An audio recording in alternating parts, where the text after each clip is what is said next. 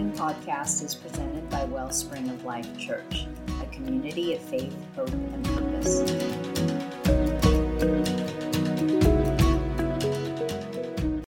I'm going to share a verse from Psalm 90, verse 10. It says, "Our days may come to 70 years or 80, if our strength endures, for they quickly pass, and then we fly away." How'd you like that for encouragement? What an encouraging word, right? Our time on this earth really is limited. I mean, how many would agree with me? It's like zooming by right now. Can you believe that we're already staring down 2024, and it's like, what happened to 2023? Life goes quickly. In light of eternity, life is short. Our time on earth is limited. It zooms by, and then, as the psalmist says, and by the way, it's the author of Psalm 90 is Moses. Yeah, I don't know if you knew that, but it's Moses who's speaking, and he says, after all that, and then we fly away. Now, I realize that for the younger ones, 70 or 80 years sounds really, really old. In fact, there was a time in my life when I was just a youngster, anybody over 40 was ancient. I don't think that anymore, obviously, right? It's all relative now, right, folks? It's all relative.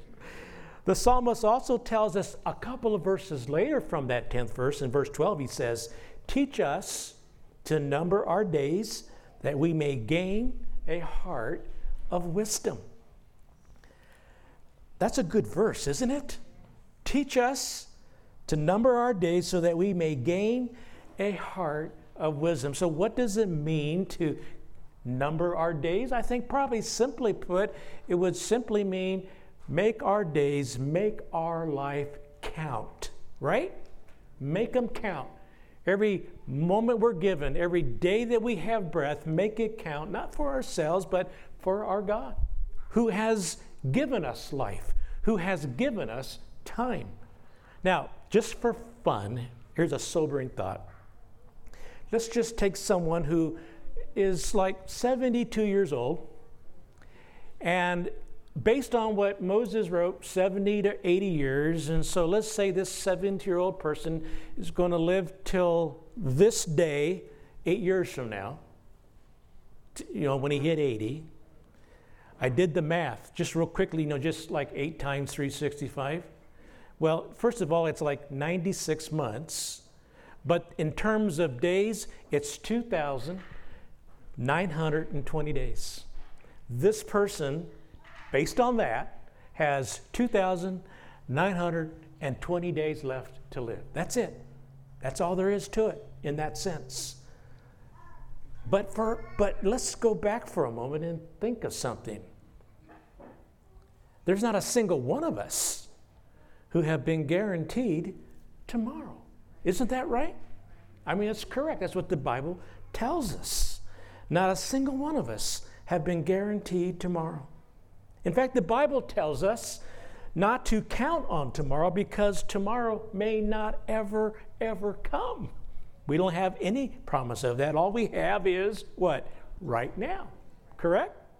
This is what we got. This moment, and my prayer for us in this coming year is that every moment we have would be a moment that would be lived as a continuous, holy moment. Are you with me? A continuous, holy moment lived for our holy God, impacting His holy kingdom.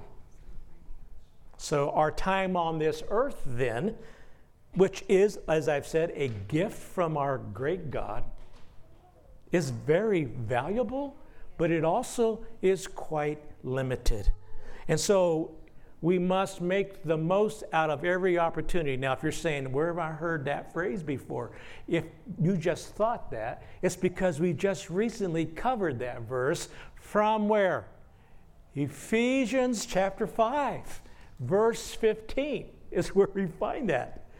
Look, in fact, let me read verse 15 and 16 for you, which, just in case you maybe forgot a little bit about it, since we were just there a few weeks ago.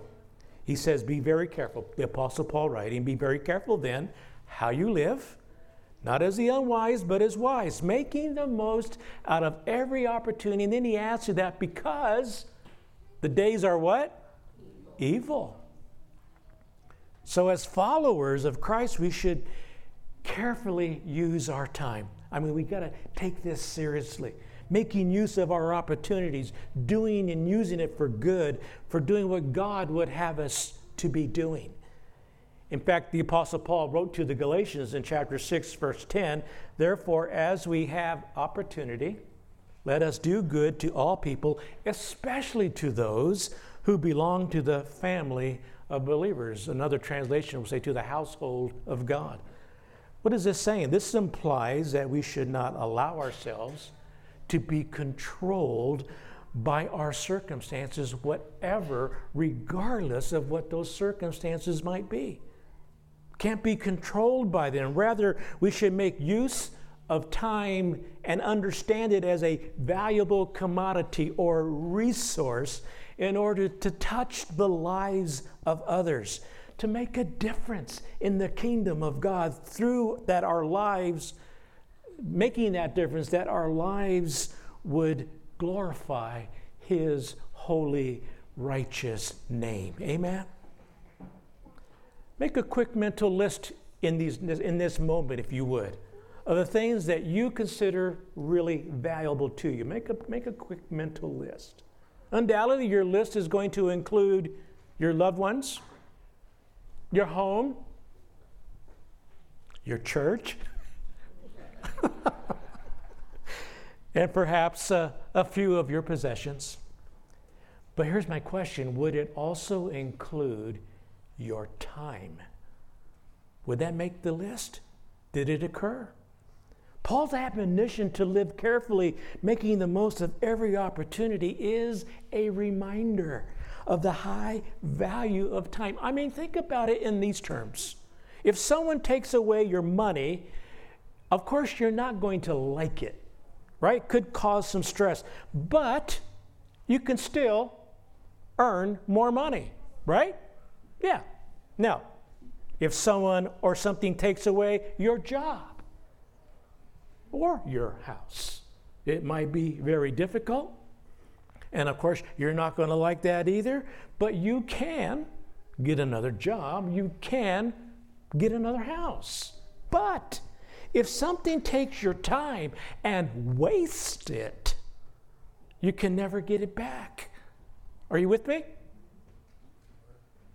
Those hours, those days, those weeks, gone forever.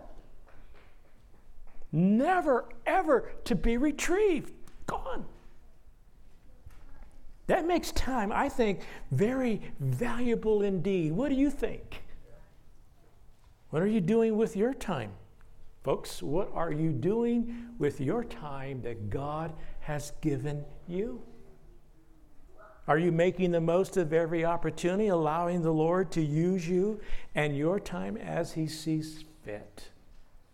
There is another reason for making the most out of every opportunity, and we've already said it. I'm going to say it again here because it says that the days are evil.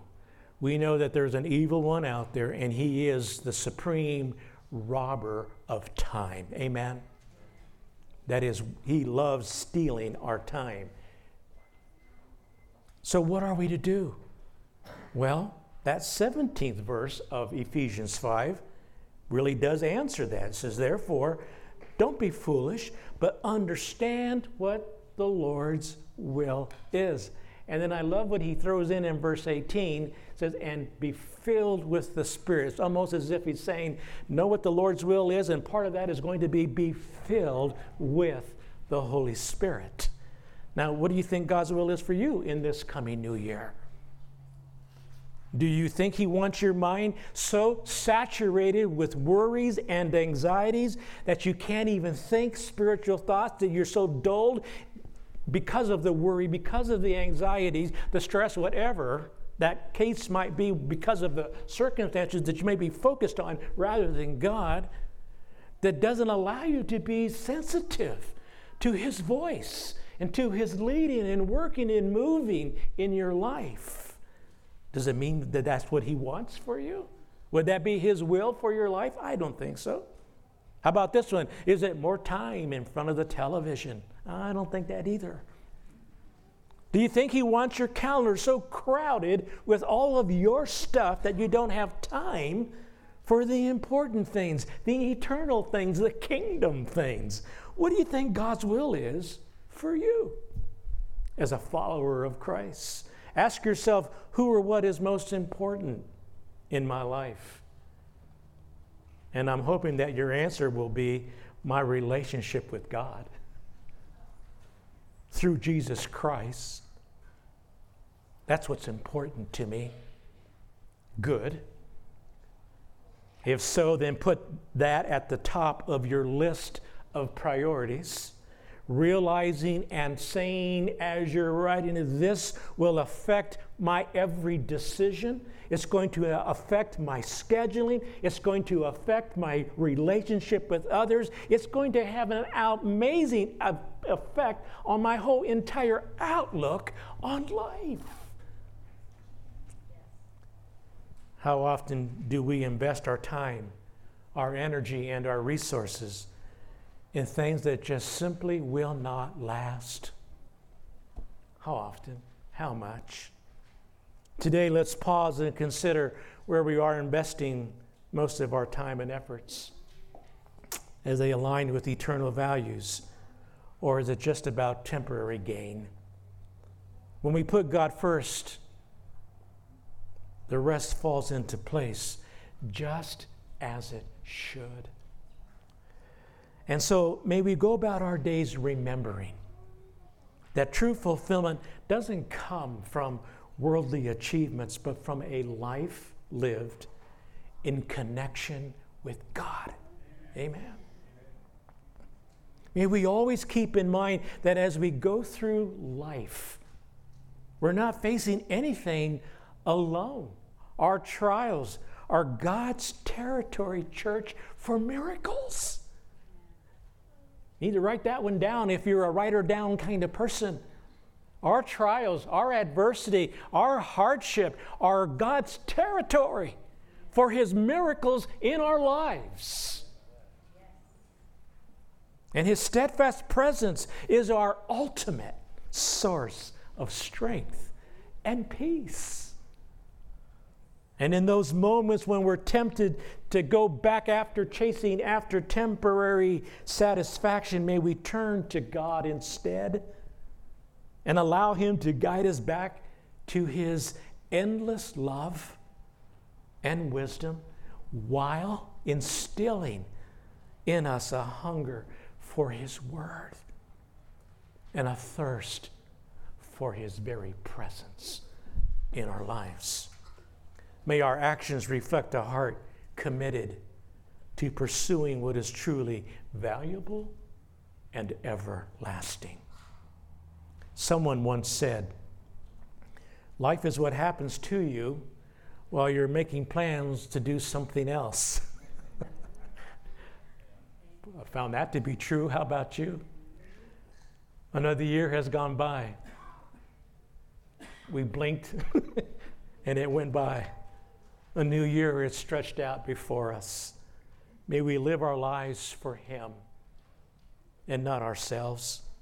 May we heed the words that were not only spoken to Joshua, but to us as well. Have I not commanded you? Be strong and courageous. Do not be terrified. Do not be discouraged, for the Lord your God will be with you wherever you go. Wherever this new year leads you, wherever steps you make in this coming year, God promises He'll be there. He will lead you. That's Joshua 1:9. This verse, I think, is a lifeline in times of uncertainty and fear.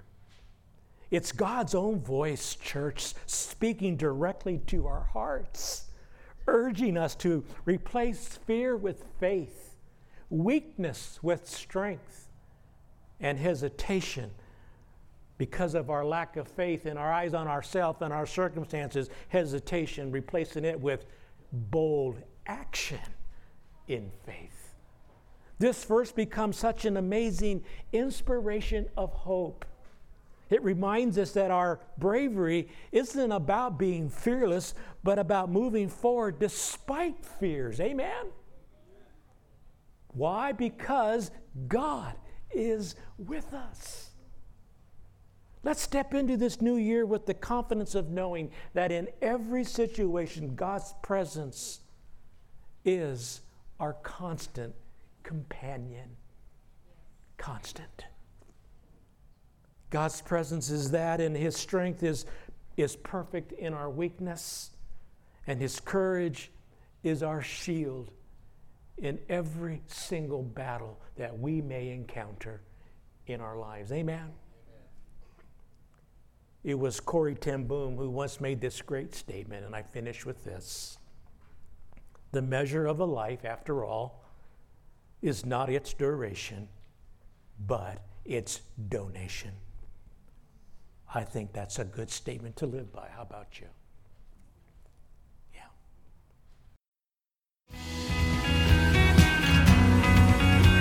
Thank you for listening to this message by Wellspring of Life Church in Western Colorado. If you'd like to learn more about our community, please visit wellspringoflifechurch.com. So I will lift up